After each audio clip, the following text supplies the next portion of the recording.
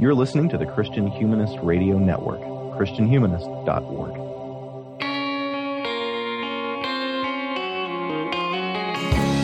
This is the Christian Humanist Podcast, a weekly discussion of theology, philosophy, literature, art, and other things that human beings do well.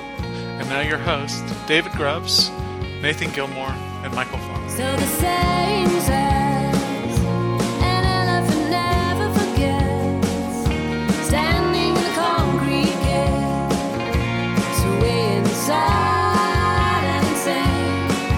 They walked over the ocean, their dreams they dreamed awake until the lights grew dim, until the cop cars came. Everybody tells me. Thanks for downloading another episode of the Christian Humanist Podcast. This is Big 300. Yes, listeners, some of you have been listening to entirely too many hours of us talking about literature, philosophy, theology, and other things human beings do well. You'd think I could recite that after 300 episodes, but I am Nathan Gilmour. I'm a professor of English at Emmanuel College in Franklin Springs, Georgia. It's been a while since I've been over there, clearly. I am joined online today by Dr. Michael Farmer, coming at you from Sandy Springs, Georgia. Michael, how are you? I'm good, Nathan. I'm always glad when somebody else has trouble remembering the name of the school in town where you teach, because I get it wrong so often. That's nice. Someone who, his school and his town are similar enough that I rarely get them wrong.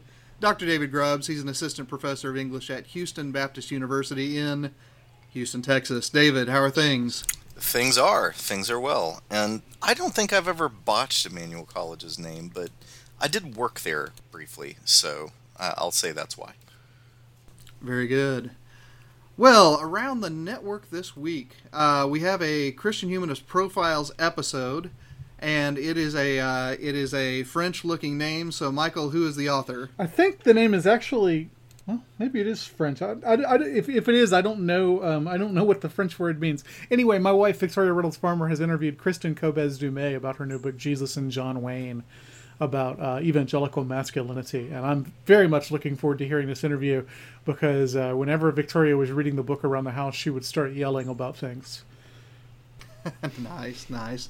We also have another City of Man country music episode. Michael, what part of the country are we traveling to now? I don't know what is airing the day before you heard this, but the day before we're recording it, they released the episode on women of the 90s. So you get my thoughts on Shania Twain.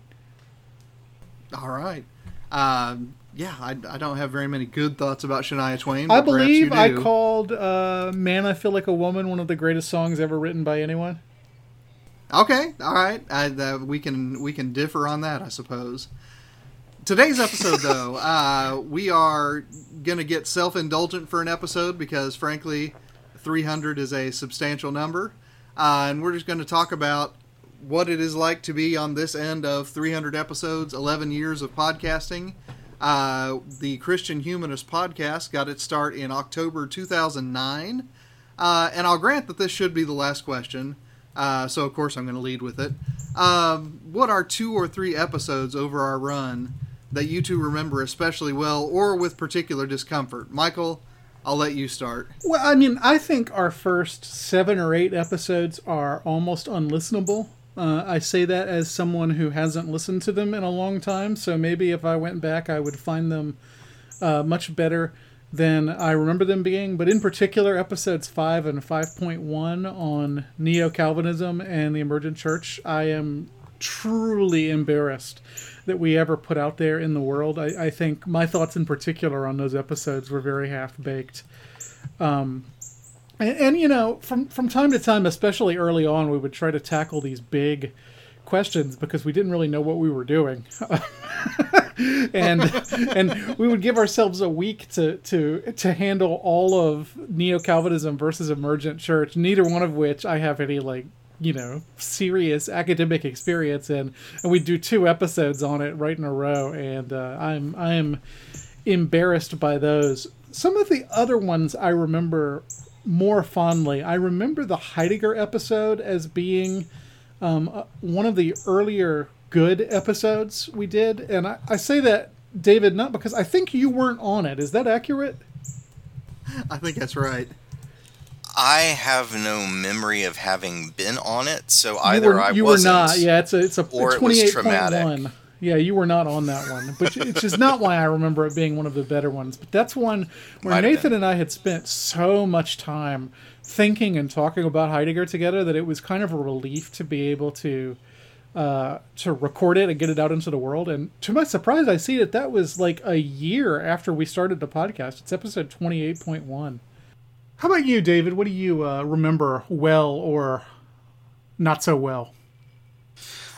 Oh, Lordy. I have similar feelings about our early episodes when we decided, let's say everything about a giant subject in 1 hour. Patristics in 52 minutes. Yeah, what were we thinking? The ones that I was just kind of scrolling, starting at the beginning and scrolling up. The first couple of trilogies that we did, the triptych with Richard Weaver. I remember that one being, that was really important to me and still is. That was a listener favorite too. You know, the thing I remember about those episodes, David, is that at some point while we were, I think in the midst of recording them, is when I flew to Minnesota for my job interview. Because I have a very distinct memory of reading one of those Richard Weaver essays in the Atlanta airport. Wow. That really locates it. The Weaver triptych, the Greek tragedy triptych, that one shows up in my mind a lot.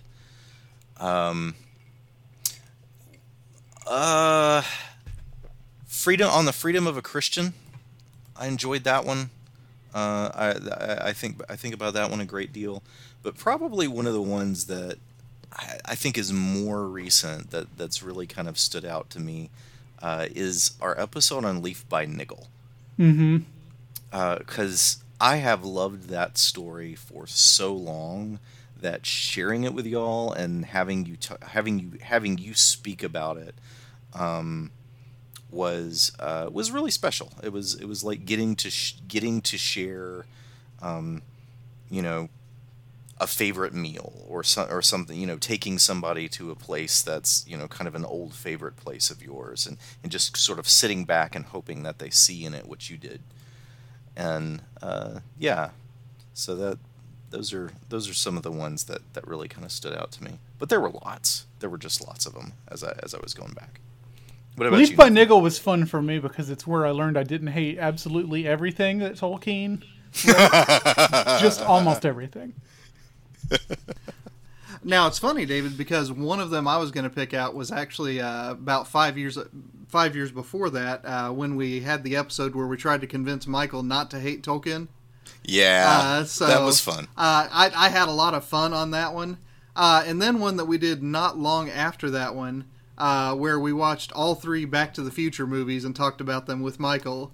I think those two stand out to me because they were, in my mind, kind of explorations of your fandoms and, opportunities for those of us who did not spend as much time with Tolkien or with Back to the Future to try to add something to it. And I like those episodes when one of us brings, kind of a favorite text or a favorite artifact to the table, and, we try to, say smart things about them. I kind of dig that. The Tolkien episode, it seems to me, is one of the few we've ever done the smart thing on, which is let the person who knows the least ask the questions. Because usually what happens is the person who has any kind of knowledge of the subject is the one who asks the questions and thus doesn't really get to talk about it. And we've broken that so few times that it's weird we don't do it more. Although I do remember one time, again, when David was off the show. I know we keep talking about those episodes, seems mean. But I did serve up a slate of questions to you and Danny Anderson about Jewish American novels. That's true. That was another one. I kind of got to sit back and let you two be American literature scholars. Yeah, we really should do that more often.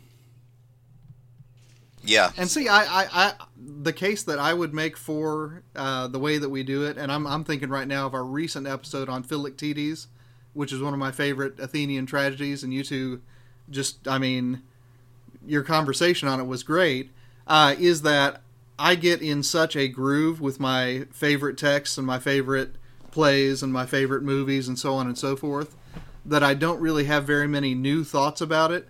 And those episodes let me have some new thoughts about them. Yeah.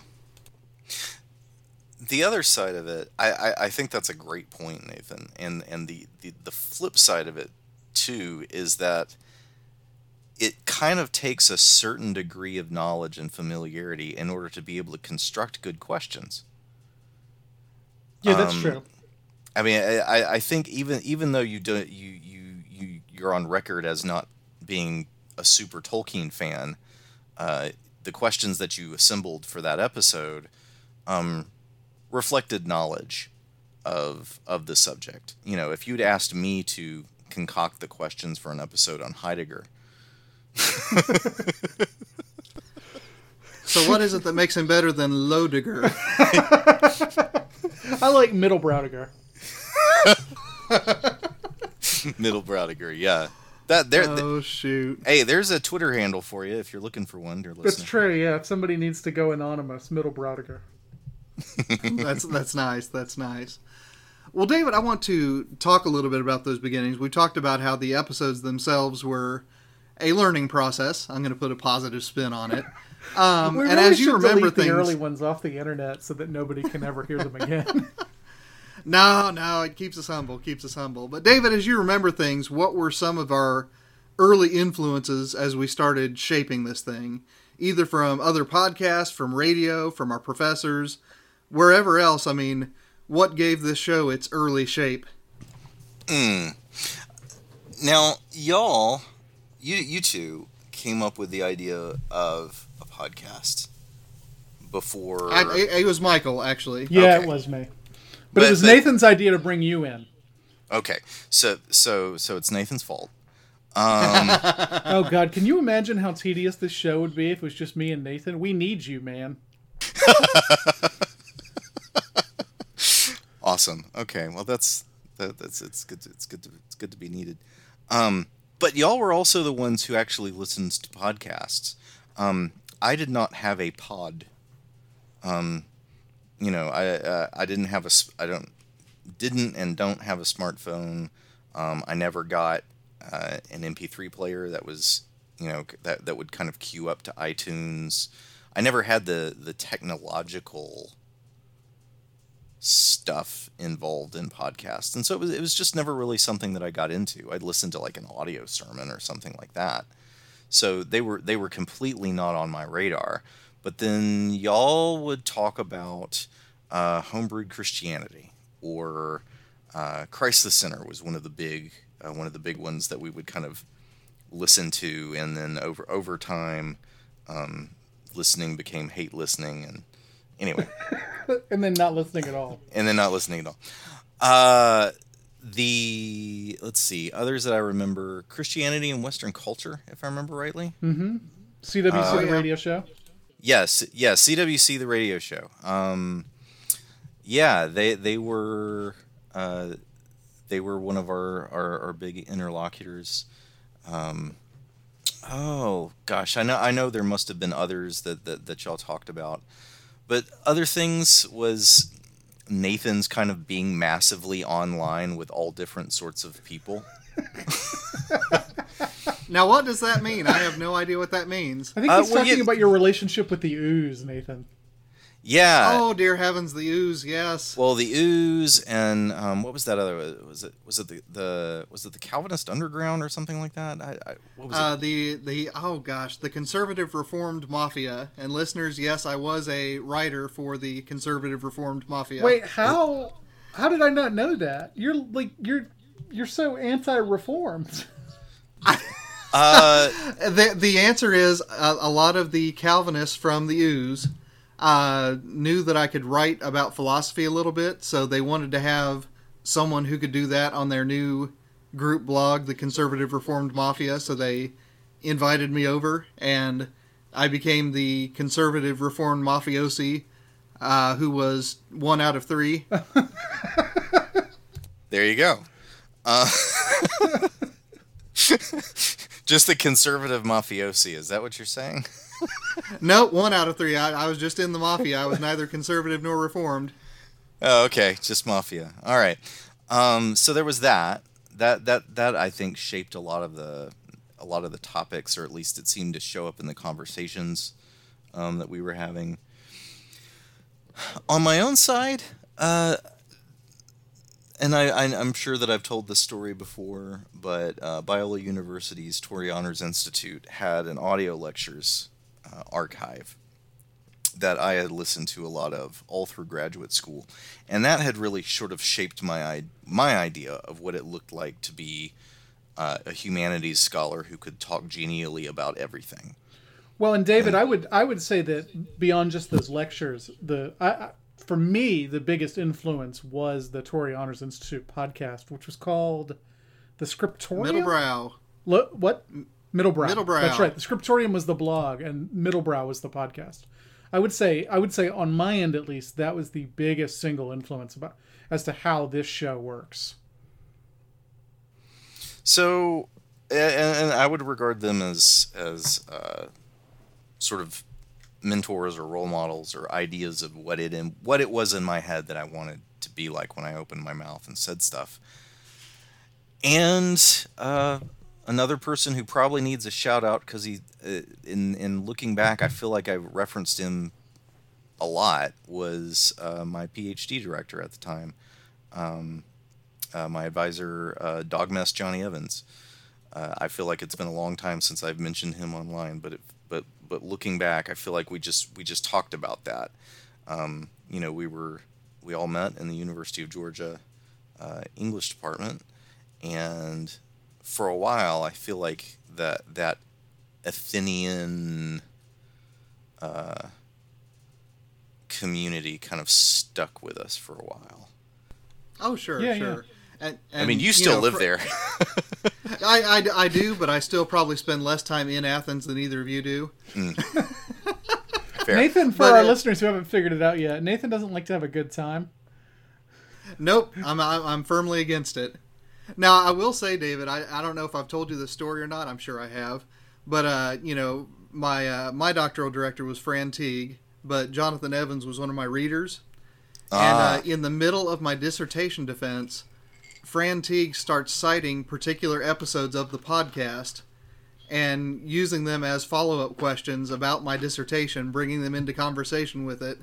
And I looked over at Evans, and I mean, he was just grinning ear to ear because, the Christian Humanist Podcast was now in a dissertation defense. Dude, Good thing you I didn't don't say anything remember nasty that. about Teague on the show. How could you, Yeah, though? She was, that's true. She's wonderful. I've never met her. She really but is. She really Victoria is. loves her as much as you do, so I'll take your word for it. Just delightful. She really is. So what did I not know? What conversations and influences was I not privy to? One of them that immediately comes to my mind is In Our Time, which is a BBC podcast. Oh, sure. Because every week the host, Melvin Bragg, has 3 legitimate experts on to talk about, a topic that just ranges wildly from history to philosophy to literature to science.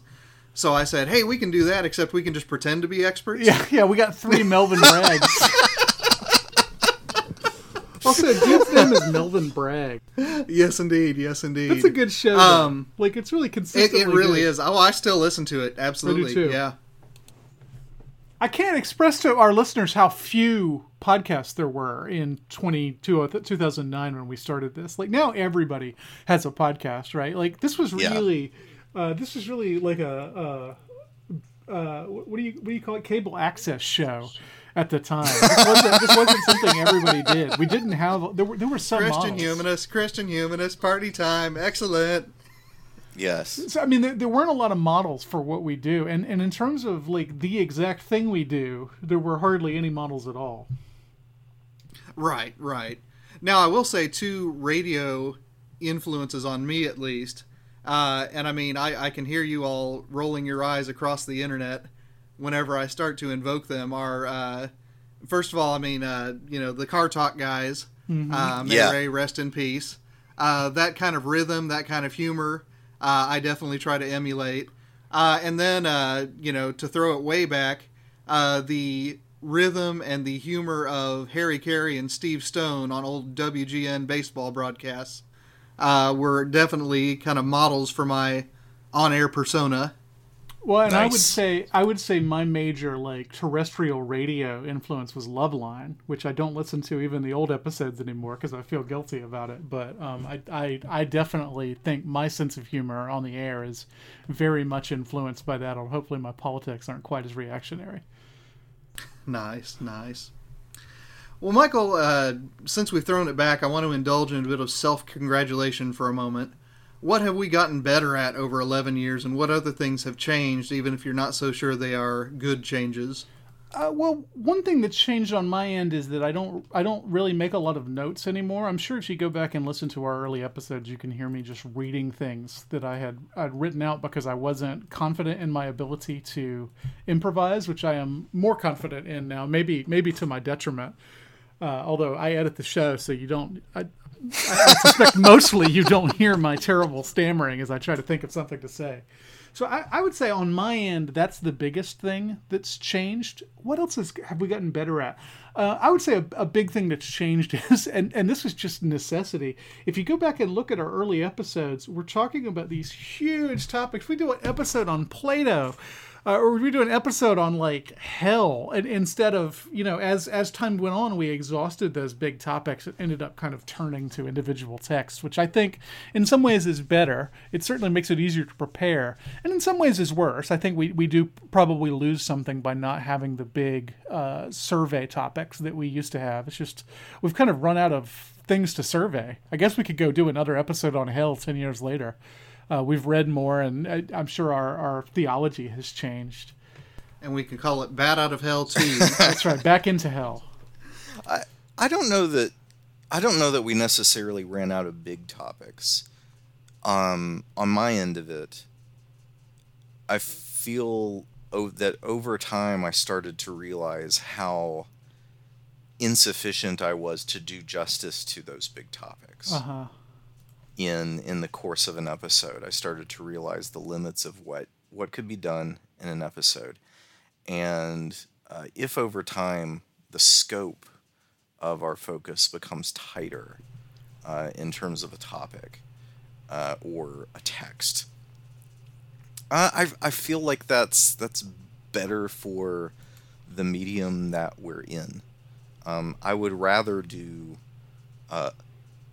a good nature walk through my backyard than a haphazard Concorde flyover of the continent. So, yeah, I think that's an improvement. I don't know. Maybe our listeners don't agree. I still remember with a chill, we have a review somewhere out there that says our first 100 episodes are by far better than the rest. Oh, ouch. I don't read our reviews as much as I can because I internalize every negative thing anybody's ever said about me. But I do remember that one. And this guy was recommending us. It wasn't a negative review. Just don't just don't listen after 100. Well, I just said that the first 100 are better than the rest of them, which, first of all, I don't know that I agree with. I think probably we got better after that. I don't know that our last 100 are better than our middle 100, but I don't know. Like I said, I try not to... Yeah, we're not exactly the people to be judging that either. That's true. Well, that's what I'm saying. I mean, there's at least one listener who liked it better when we did the broad topics, but who knows what that means. Do you read the reviews? Do you go to iTunes and look at what people have said about us? I really honestly have no idea. I used to do it more than I do now, not because, they're negative or anything, but just because I don't have any Apple devices anymore. So I'm just never on iTunes. Same. So I have no idea what anybody says about it unless they say it to us. Yeah, you're better off that way.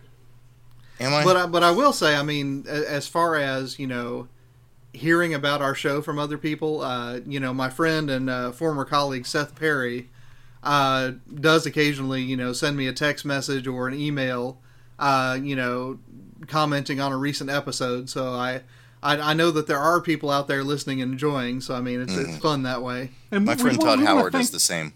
We want to thank those of you who sent pictures of your libraries. We requested that a few weeks ago, and we got quite a few emails from people we had never heard from before. So thank you. It is nice to know that somebody out there is enjoying this program, because, you know, you sit here in front of a microphone for an hour a week and talk, and you send it out there, and, you know, there's so many podcasts. There's tens of thousands of podcasts. Who knows? Who knows if any of them really have an audience? So Let's consider too how many podcasts that have made it big, you know, if we want to use that phrase, also have associated with them Patreons and Kickstarters and other kind of ancillary projects that kind of reinforce the connection that they have with their listeners. And that's not something that we have pursued over time. It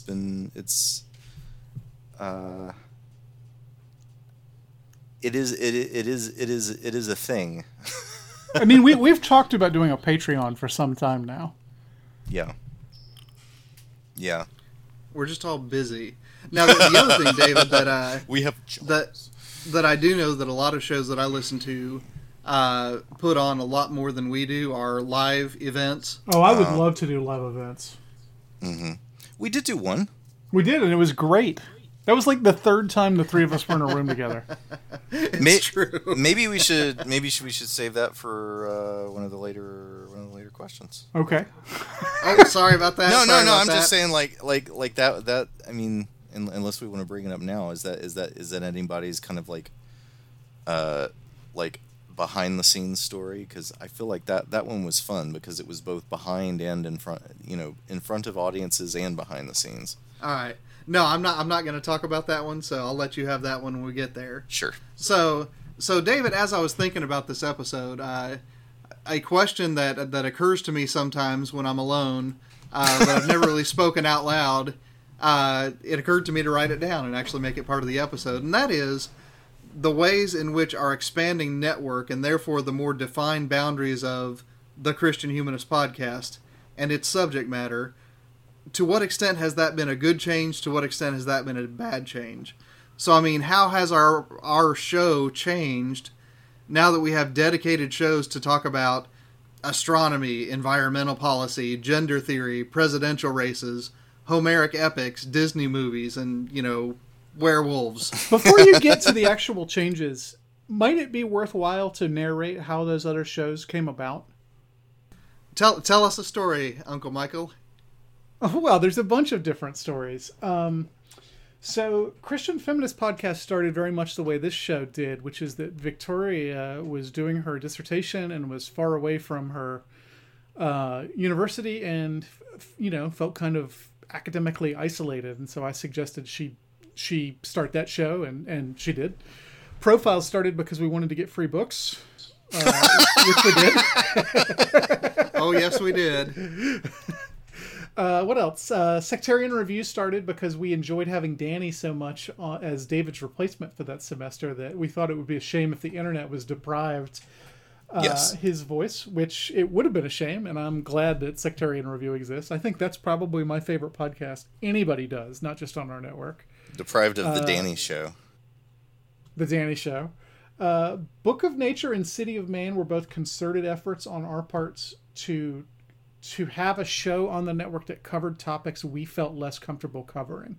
So obviously our ability to talk about science, very limited. So we had scientists. All three of us have been historically not terribly comfortable with the political episodes. David, I remember before we did our first political episode, you sent us a very, very sincere email telling us how afraid you were to express your political views online, which 10 years later seems very funny. But, you know, so yeah. That was where City of Man came from. Coyle was a listener to the show, and we approached him and said, "Hey, do you think you can find somebody on the opposite end of the political spectrum who's, you know, as educated as you and also a Christian?" And he found Ed.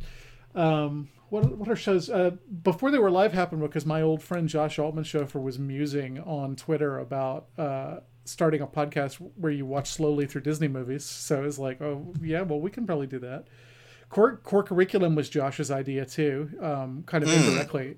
Which, I make this call last week before they were live, but our listeners need to write Josh and tell him that they want him to be on Core Curriculum, because I'm always trying to get him to come on that show, and he's only come on once. He doesn't feel comfortable doing it. But it was really his idea. He said, what would happen if you read over one of these texts more slowly than just 1 week? And, the wheels started turning in my head. What am I leaving out? Restoration came from Kim Anderson. That was her idea, and she pitched it to the network. And if anybody else has an idea, they can pitch it to us.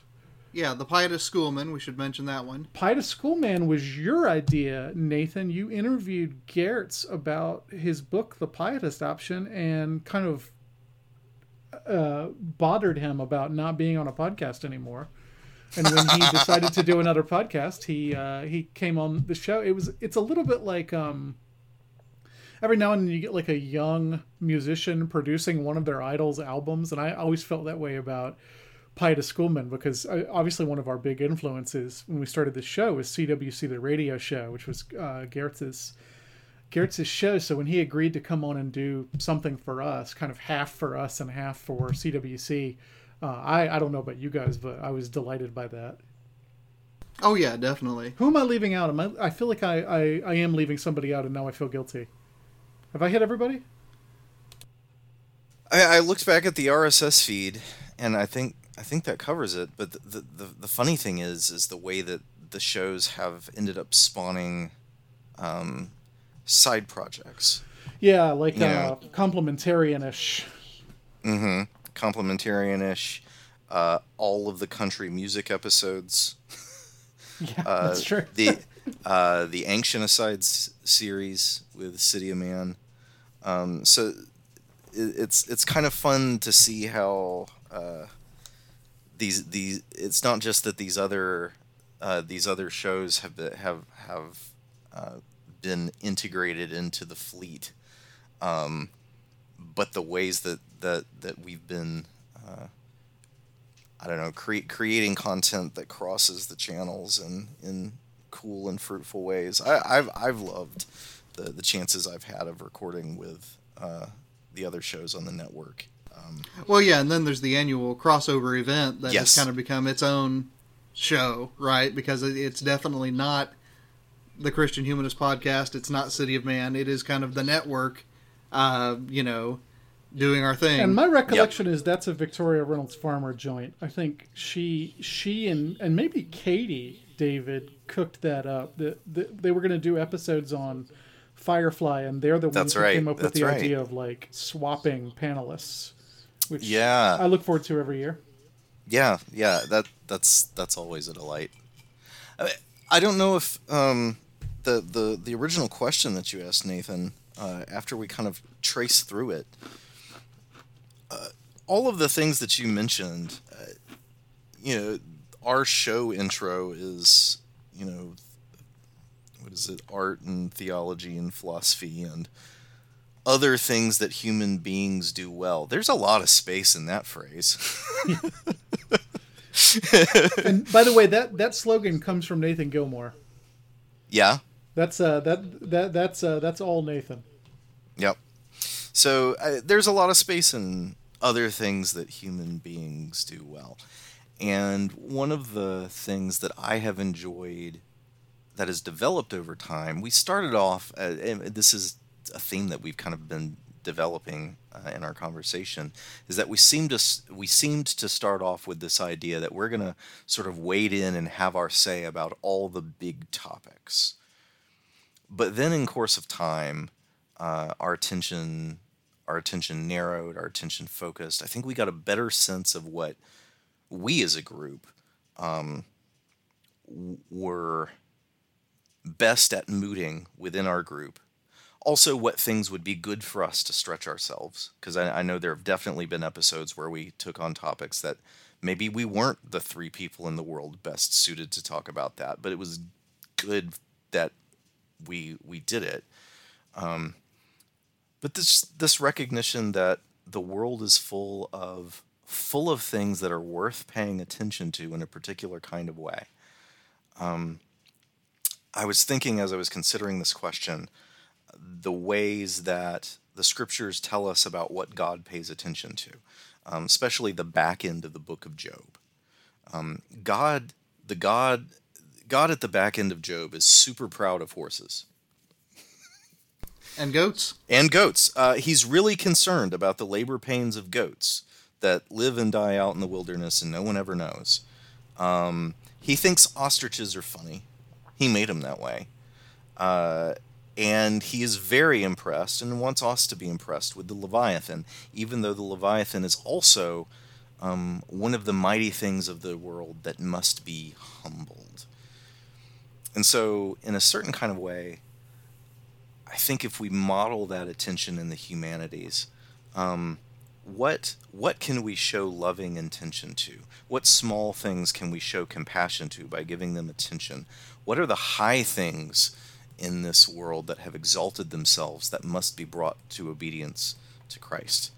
That the way in which our attention to different topics does them justice.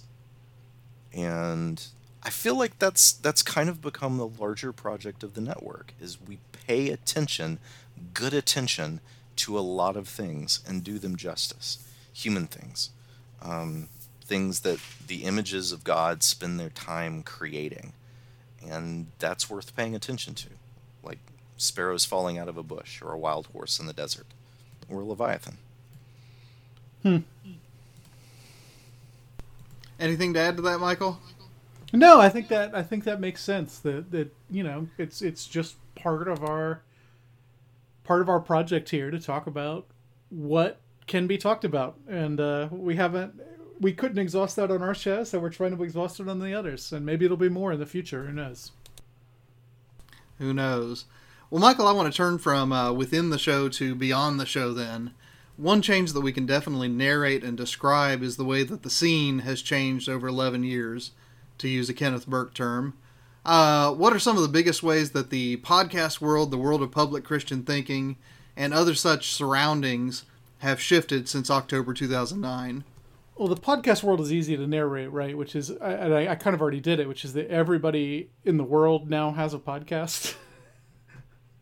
I saw a news story last year that chilled me that said that people who rent luxury apartments are now expecting there to be a podcasting room included in the apartment they're renting. Yeah, well, that's what I read anyway. What? Yeah.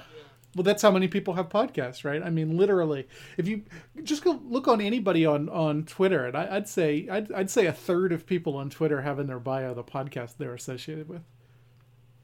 So, yeah, I mean, that's part of it. Like when we started, there were some. We didn't invent the format by any means. I don't think I know we didn't even invent the format we use.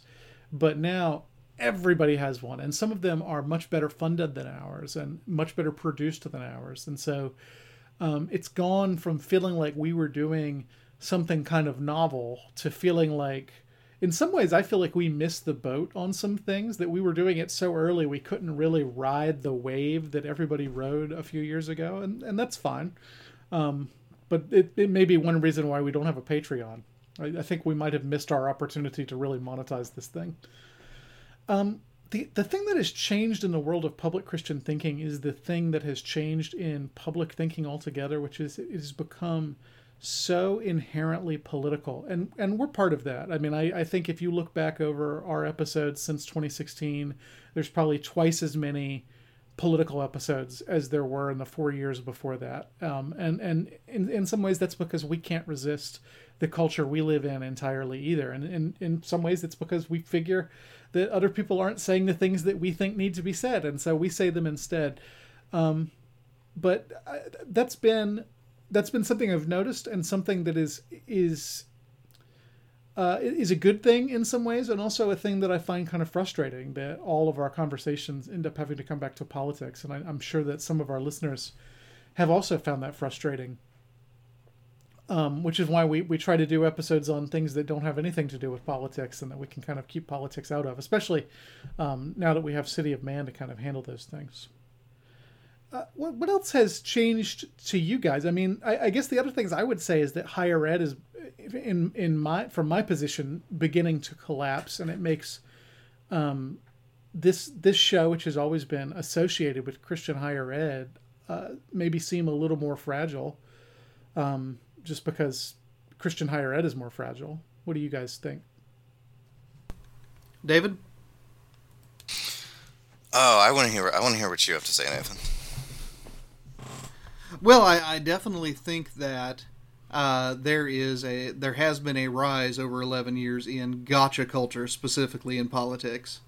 And we have, for the most part, I have to remind myself, avoided that. And I don't mean that, we have avoided, playing gotcha with other people, but really our listeners have not very often done the gotcha thing with us when I feel like they could have, which I think speaks well of our audience, that, for whatever reasons, that's just not that's not a game that they want to play with us. And I thoroughly respect that, and I appreciate that. I will say that, as far as, the world of Christian higher ed, I mean, I definitely think it is changing. I think that Michael and I would certainly narrate those changes differently, but it's hard to deny that, in 2009, there was an evangelical youth group feel to higher ed, and part of what I saw my calling as in that environment was to complicate a Christian tradition that came to my students a little bit too simply. Now, I mean, what the call is, so to speak, is not to complicate, but to introduce the Christian tradition to my students. And that includes the ones who come from, broadly speaking, evangelical, but it's especially true of the many, many, many athletes that I teach who stopped going to church probably around age 10 or 11 because elite travel sports, ate up all their weekends, right? So, I mean, I think that has influenced what we are doing over on the podcast as well, because, we are... I won't say that our podcast is aimed at that demographic, but, our interactions with them certainly have affected that. So, I'm trying to think of what else. I mean, obviously, a professional wrestling promoter has become the center of the discursive universe. I've tried to resist that, but I think Michael's right. It's just, unfortunately, I mean, he really is an event horizon, and he sucks everybody in. So, David, what would you add? The proliferation of podcasts, to me, has... And I narrated earlier that at the beginning of this, I didn't listen to many podcasts. I didn't listen to any, and I still don't listen to many. And as I look around, I see a lot of folks who are recording who are thoughtful, credentialed, winning, and they're producing good content. And I don't know. I sometimes feel less as if we're the show that's doing this so much as we're the old show that's doing this. And having to kind of come back to these conversations every once in a while and be rejuvenated in the conversation to see... I think that what we're doing here is worth doing, even if it maybe never makes the same splash that some of the other shows that have managed to, they're rising on the wheel of fortune. I'm not saying that we're descending in the wheel of fortune, just that, I feel like in a lot of ways we're the little engine that could. Oh, sure. And one iteration of that, David, that still amuses me to this day is that, about 3.5 years ago when I went out to Los Angeles to Theology Beer Camp that Tripp Fuller put on, I met a couple podcast crews, one Dan Koch and John Raines, who at the time were doing the Reconstruct podcast. Now it's the You Have Permission podcast. And then I met Jason Michial and Tier Hardy of the Crackers and Grape Juice podcast. and both of them were just months into their new shows, and both of them listened to our show and really kind of, showed me a lot of deference when it came to, you're the established veteran, you're the model for our shows. Well, now, 3.5 years later, those shows are much bigger than we are. Mm-hmm. So, I mean, it's kind of fun. I mean, I don't get frustrated at that. I mean, I think it's kind of fun. This has always been my hobby. I never really envisioned it as something that would eat up more of my life than an afternoon a week. So, but it's kind of been fun, I think. It is fun. The side project of profiles has also been fun, because it means that I've gotten to talk to a lot of people whose work I admire. Been able to connect to people who were role models or were just kind of names that I respected, but now they are people that I've had an hour of conversation with, and now everyone can listen to it too. And that's interesting. That's not something that I expected when we started out.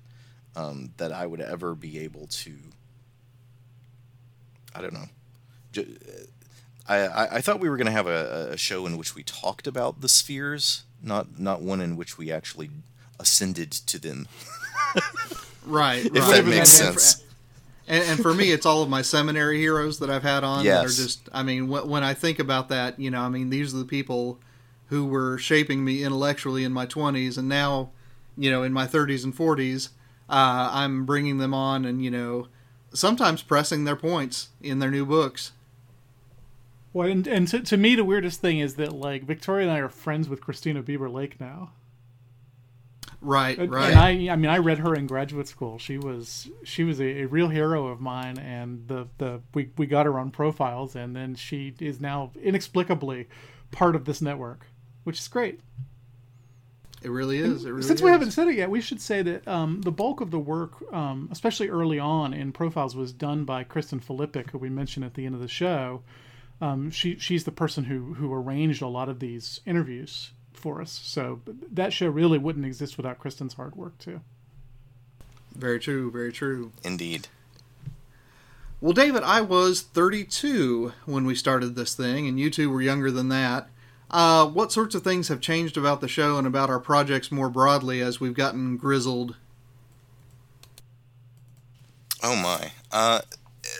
You asked this question as I have been spending my afternoon prepping for class tonight, Cicero's essay on old age.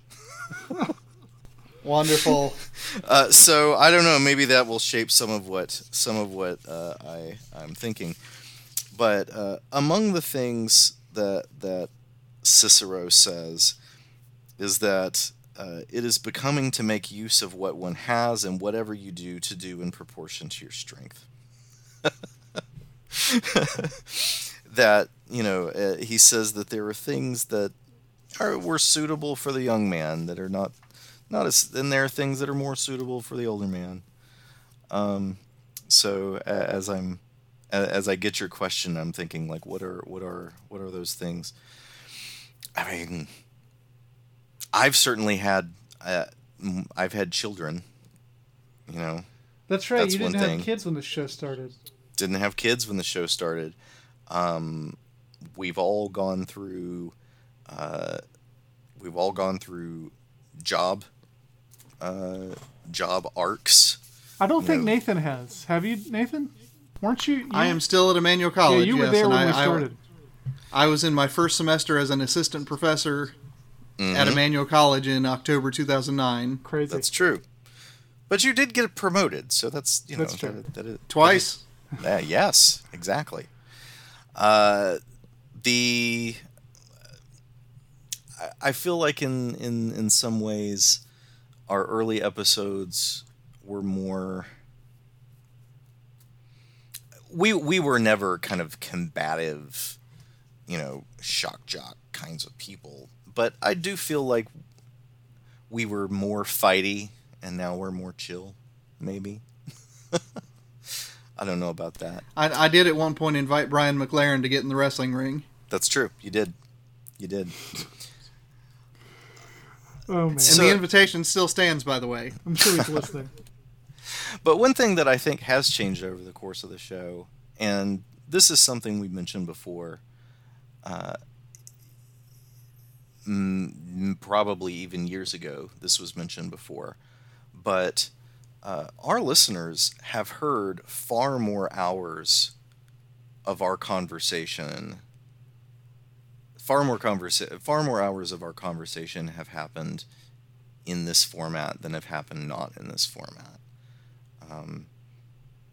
Without this podcast, I would not be connected to two people who have been some of my closest and most tightly connected over the years, friends. And that was not true at the beginning. Y'all were both my friends, but I'd never been in the room with the two of you at the same time. Yeah. I don't know how many times I can say that because it seems weird now, but like, yeah, like I had been in the room with you, had been in the room with Nathan, you and Nathan had been in the room together, but we had never occupied a space together until I think, When you came into Athens to take your comprehensive exams, was it? that's right. Yep. Yeah. That was the first conversation we ever had that wasn't recorded. Yeah. It was weird. Yeah, I believe so. It was weird. Yeah, so And Katie and Victoria are very close. I don't know. yes. Well, they were office mates. So that they were definitely connected before the show. But I knew you primarily through Katie's relationship with Victoria. Right. Like I knew you in the department, but we didn't take a lot of the same. Did we ever take the same class? I think you were done with your coursework before I got there. Yeah, that sounds right. I took several classes with you, Nathan. So Oh, yeah. So we'd been through the Old English ring round and round, and Chaucer with Cole and that sort of thing. But yeah, I mean one of the things that I think has changed over the course of the show is the degree to which I look forward to this as just part of my it's almost more of a social call. Mm-hmm. I still get stage fright about profiles. Me too. Every episode. I think, do I Yeah. have to do this? Yeah. And then I think, how many hours of my voice are on the internet available for everyone? I do this every week, but then I realize I don't have that conversation with this person. I've never had that conversation with them before. So Except for Kevin Van Hooser. except for okay, and Fred Sanders. So Van Hooser and Sanders, yes, those are conversations that pick up where we And left listeners should understand that we do talk when we're not on the air. Like, we have a running Facebook private message that's been going for about 10 years. Yes, basically. So we talk that way probably 5 times a week, but not in terms of like out loud conversations. If you've listened to every episode of the show, you've probably heard 60 to 75% of the words we've ever said to each other out loud. Yeah. So if you are just a glutton for punishment and you want to go back to episode 1 and then Don't. binge all the way up to 300, don't do that. First, don't. But if you did, and you were weird like that, you could chart some kind of what things are changing in these speakers' lives over the course of time. And you'll see gaps where Danny appears, and that's because Dave had another baby. And, I think you were actually or you had finishing to your... finish your dissertation. yes, you'll see dissertation defenses. You'll see comprehensive exams. You'll see moves. You'll see jobs. You'll see publications of books. You'll see like all of these things that have just happened to us over the years, and I think that's kind of neat that it's all sort of happened in this format, and that's part of our added value. David, we actually, I don't know if you remember this, but you accepted your job at Central after the season had wrapped, and Nathan and I recorded a special quick episode where we announced it. And we didn't tell Yeah. you we were doing it. I remember that. Seven Yeah, I Nation remember Army that. is the name of the episode, if anybody wants to go back. Yep. Going to Wichita. Far from this opera forevermore. Wow, David, that was a pop culture reference, and you got it like that. That's because you gave my first job a theme song, my dude. It ran through my head for years. That's When I amazing. went to work. Yes, for years, absolute years, that went through my head every time I drove to work. That's so funny. Well, I Yeah. hope you like the song. I don't not like the song. It's one of those and that sounded far more negative. Like it's almost as if it's not in the realm of whether or not I like it anymore. Right. It's the song that goes with Yeah. that thing. Do you like It's the kind of like tones? every once in a while I'll be out in public and the Nico case, is it Nico case? It's Nico Case, yeah. People Yeah, got a lot will of nerve. come on the PA, and I'll think, what in the world? Why is our podcast playing? I think I've told this story before in the podcast. Well, why did we pick that song? Because sometimes people have tried to like come up with what the lyrics have to do with what our show does. It doesn't have anything to do with it. I went to a site that had royalty-free music. I knew that song and liked it. I thought it would make a good intro. So there's no particular... The song is about people being killed by animals they keep in cages. It's a great song, but the lyrics don't really have anything to do with anything we do here. but listeners, if you want to write in and allegorize it, please feel free. I think that would be awesome. The rise of the beasts. The part that happens right after the song fades out, I don't know how many of our listeners know the whole song, is somebody gets killed by a killer whale, and she says, well, they call them killer whales. Nice. And for a while, I changed the theme music every episode to make it thematic. And the reason I stopped doing that is because we had student editors, and I didn't want to make them have to cut the theme every week. So that's why that stops. Mm-hmm. Yeah, that is one thing that changes over time. Also, and I don't know if this is the case with y'all, but I feel like over the course of time, I have a much better sense of what questions I might be able to ask either of the two of you that you can just sort of walk up to the tee and smack it across the fairway. Mm-hmm.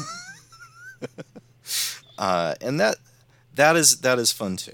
To be able to think about, okay, what is the thing that I can unleash Michael on here? And how can I phrase that so that, what are his resources? What is his genre? What's in Nathan's wheelhouse? And that's fun. We used to have that drop, David, that was the fanfare that said, now David Grubbs talks Beowulf. Yeah. And my hard drive crashed and I lost it, so that's why nobody hears that. Plus, you don't, because we do the single text episodes, you don't talk about Beowulf as much as you used to. Yes, that's true. It's because I have so much more to talk about now. It's true. I'm so much more well-rounded, You're a Renaissance man. basically. How many texts do you guys teach or have you taught that you would not have encountered if one of us hadn't made you read it? That's a question. Oh, goodness. I haven't really thought about that. I know that I started teaching Song of Roland after we talked about it on an episode. I'm trying to think of other texts that would fit that bill. David, can you think of any? I had never taught any Greek drama or any Greek tragedy beyond Antigone before that triptych, and then after that I incorporated as much of it as I could into my teaching. I know I worked Richard Weaver into things. Yep. Taught his essay on the Phaedrus in a class.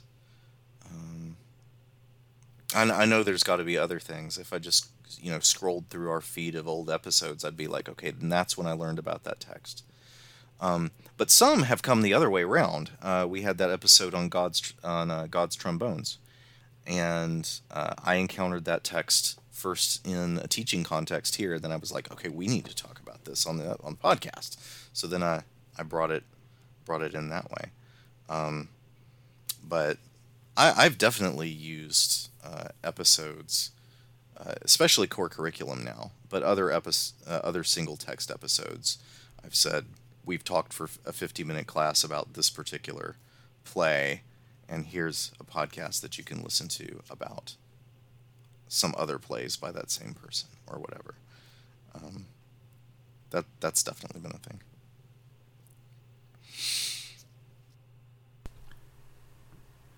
Well, here at the Christian Humanist, we are more or less an open book, as we've been talking about, but still, as Michael noted, our listeners do get the fruits of preparation, editing, and a fair bit of restraint at the microphone. So here at our end, here at the end of this episode, I want our listeners to hear a little bit about what goes on when they can't see or hear us. So Michael, tell a behind-the-scenes story, and then pass it on to David. This show does not require a huge amount of editing. And I always told our interns, look, you're probably not going to have to cut much out, but I stutter sometimes, David stutters sometimes, Nathan yells profanity for no reason, and you'll need to cut those moments out. It's not true. Like every episode. Words I've never even heard of. It's like glossolalia. What's a philoctetes? But I will say that early on we had a weird recording setup because, again, we were a very early podcast. There wasn't a lot of information on how to do this stuff, and lots of people weren't doing it, so they didn't have a lot of specialized programs. And so I'm trying to remember how the recording setup worked. I recorded one track going straight in from my headset into my computer, into GarageBand at that time because I was still using a Mac. And then I used a complicated workaround to record the two of you on another track. And the first episode of the first episode of the show, we lost completely. So we recorded the episode, and it didn't record either me or you guys. It must have been you guys, because if it had been me, I probably would have just gone back in and spoken what I said, because again, I had it all written out anyway. So I would say that's the big story, is that there's an entire lost episode, which I'm sure was even worse than the one we've actually done. Danny tells everybody who talks to him about recording podcasts that when he first started, he recorded 5 episodes that he just threw in the garbage. And I think that's such a good idea, because you have to figure out what your rhythm is. You can't just go on and start talking. On Before They Were Live, we got around that problem by judiciously editing and kind of putting in transition music on that show, although we ended up dropping that once we finally got a groove going. But here we didn't really do that, and instead the early episodes are just kind of jerky, and you can kind of hear the wheels grease. The one I remember is there's one episode, and that weird jerry-rigged system failed me at one point, and there's this huge gap, and I couldn't figure out what to do with it. So I went on like dictionary.com and got the recording of somebody saying lacuna, and I just dropped that into where the lacuna was. And what I used to do on Christian Feminist, which I still edit, but what I do there when there's a weird pause is I put in Little Spanish Flea, and I did that on like the 3rd episode of that show, and now anytime there needs to be a pause, or even when there doesn't, and I just think it would be funny, I put it in. So hopefully their fans appreciate that. Nice. It's whimsical. Oh, I try. Now, I if our listeners care, all 3 of us record our own tracks, so now it almost doesn't matter what the internet connection's like. I remember for 5, 6, 7 years, every episode, either Nathan and I would have to go, Grubbs, you got to repeat that. We didn't catch any of it because Central's internet was so bad that you would crap out multiple times an episode. and for some reason, we're all so stupid that it took us until 2018 to realize, we could each record our own. We can each record our own voice. And you know what it was, Michael? It was when I did that guest spot on Partially Examined Live. Oh, because that's how they do it. And I said, guys, you won't believe this. They all record locally, and then they just upload all the files to the server. It's so much easier. It's so much easier to edit that way. The only thing you have to worry about, and I know that we have a couple episodes that work like this from one of our interns, is if you're not careful when you're editing, you'll shorten one track and not the other two, and things will get way out of sync. And I know we have a couple episodes that work like that, and I apologize on behalf of our editor who I didn't warn about that. And yeah, and I think I remember that because it was the one where it sounded like every time David stopped talking, there was this 17-second pause. Yeah. But then while he was still talking, I would jump in and interrupt him. Yeah. And I'm like, I really wasn't talking over him, I promise. So if our listeners hear that, that's probably what happened, is the editing went bad. I know there's a couple of episodes of Book of Nature that are almost unlistenable because of that. And unfortunately, once the original files have been deleted, there's nothing we can do about it other than re-record the episode, which nobody wants to do. Yeah. Yeah. We've had to do that with at least one episode of Core Curriculum, because that's the other problem. If you do it the way we're doing it and somebody loses their file, you're out of luck, because you don't have a central source for all of them. So one episode of Core Curriculum last year got re-recorded that way. And I mean, I think I've told this story too. I interviewed Roger Lundeen shortly before his death. May he rest in peace. And he wanted to do a video call because he is a human being who enjoys looking at other human beings. He's the only person I've ever interviewed who wanted to do a video call because he wanted to be able to see me, which, great. But that meant that I used a different program that I normally used, and I set it up wrong, and it only recorded him. So if you go back and listen to the Roger Lundeen interview, his stuff is live, and my questions and my responses to him are my going back through and re-recording them to match his responses. And I haven't had the guts to listen to it to see if it sounds like that. But I know that Abigail Favale used to assign that interview to her literary theory class, so it must not have been too bad. Either that, or it was like she assigned it so that she could mock me in class, which I would believe. or as an exemplar of a postmodern pastiche. That's true. That's true. Well, at least it wasn't the other way around. Just recording your questions, and then you had to do a Roger Lundeen impression. Yeah, well, and fortunately, Roger kind of monologued for a lot of that episode, so it wasn't as much as it would have been on some other interviews I've done. Have you guys stopped to consider that the two people we've had on profiles who've died are both named Roger? Huh, interesting. I hadn't thought of that. Because Roger Scruton is the other one. Huh. Oh man, and that was a dream interview. I never thought that we would land that, but Kristen did. Yeah, it's I don't know if we've ever mentioned that you tried to get Kristen to request Pope Benedict. Pope Emeritus. Was he Pope Emeritus then? Yeah, he was. Yeah, he that's was. right. Because that would have been 2013, wouldn't it? When that changeover happened. That's so. But I mean, we've gotten people almost as big as Pope Benedict. You've interviewed N.T. Wright 4 or 5 times. Yeah, 5 times. Gosh. Wow. He's been incredibly. N.T. Wright has been the most common guest on Christian Humanist Profiles. Well, hold up, is that right? How many Van Hoosers and Sanders are we up to? No, you've passed him. All right. Christina Bieber Lake has been interviewed 3 times, and she interviewed Jessica Hooten Wilson once. So I mean, maybe she's second place if you count the interview as an interview. Yeah. Yeah, Van Hooser. I think it's N.T. Wright, Van Hooser, Sanders. Who's your dream? Like, who would you love to get on Profiles? Oh goodness! I actually invited Rowan Williams to talk about his book with me, but his publicity people never got back to me. That would have been cool. He just put out another new one, Nathan. Maybe it's time to ask again. Maybe. I mean, Alistair McIntyre would be cool. Oh, can you imagine? Does he know how to use a computer? Can you imagine him with like a headset microphone? What would his Skype name be? One of the funny things, I don't know if it's funny now, with the proliferation of podcasts, there is a generation of authors that we can do pretty good at getting them for interviews. but some of the younger generation of authors who are coming up, a lot of them have their own podcast. They don't need us. And they aren't looking for that, sort of virtual book tour publicity.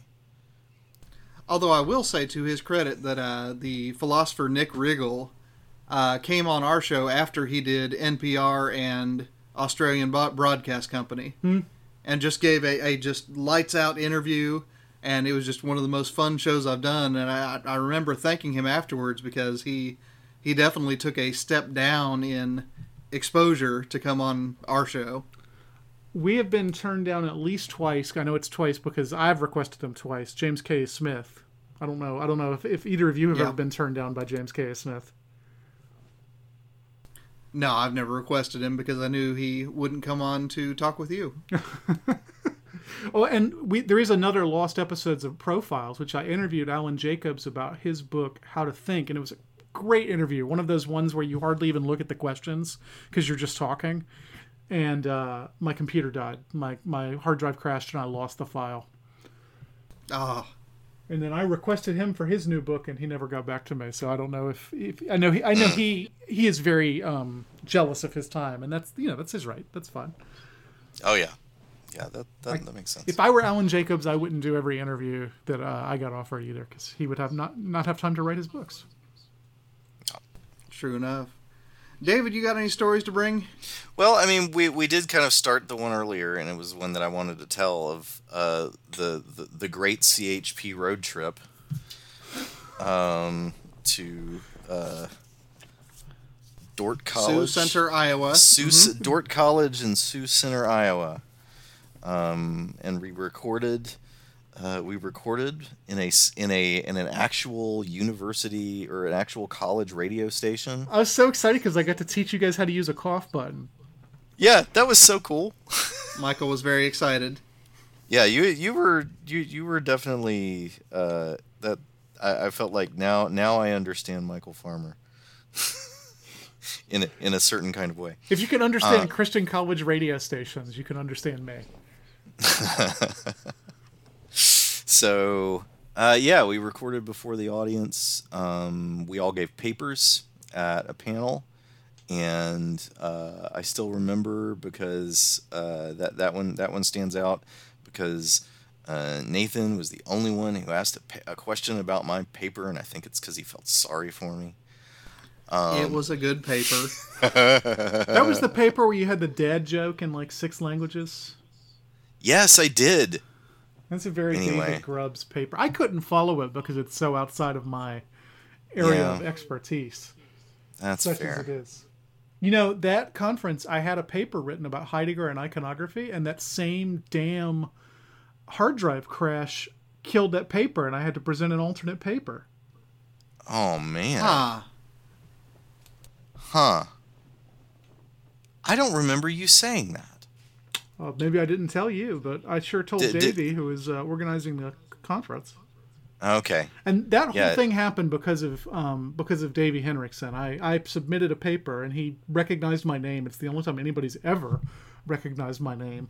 And he wrote back and said, hey, why don't you get Nathan and David to submit too, and you can do a live podcast? And I said, well, I'll try, but Nathan really famously hates conferences, so I can't imagine he's gonna We have an episode about how much I hate conferences. really notoriously hates them. But you did it, and that was fun. I mean, I would do another live episode in a second. If anybody wants to book us for that, please, by all means, send us an email. We're probably cheaper than you think we are. I don't think we got paid for that. Yeah, we're practically giving it away over here. Not practically, literally. Yeah, so that was fun, and we got to eat. Oh gosh, Pizza Ranch. Pizza Ranch. Yeah, you guys had your first Pizza Ranch experience. Yeah, that was scintillating. And then we had Chinese food, and oh wow, wherever we were downwind from some pig farm beyond the horizon. I just remember cattle. Was it cattle? Kate Henriksen was showing us around the campus, and Gilmour's like, "So, do you get used to the smell?" And there's this, like, 3 Mississippi, and she goes, no.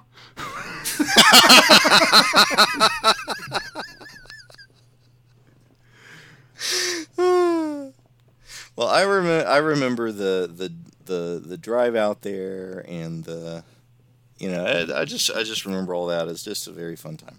I think it's the only time I've ever been in a car for 6 hours when we didn't turn the radio on. Yes.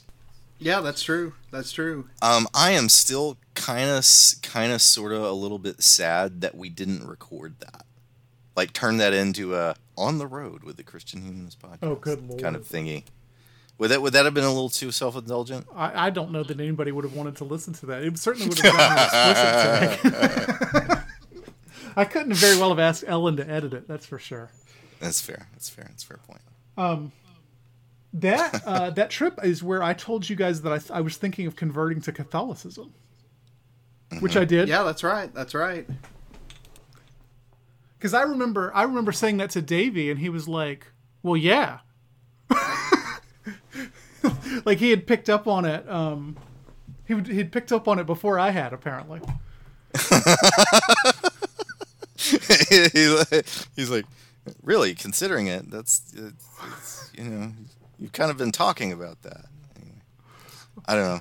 It'd be fascinating to see what it is that listeners perceived before we ourselves consciously voiced. I can only assume that 40 years from now, somebody's going to write their dissertation on this podcast. Oh, now I feel bad.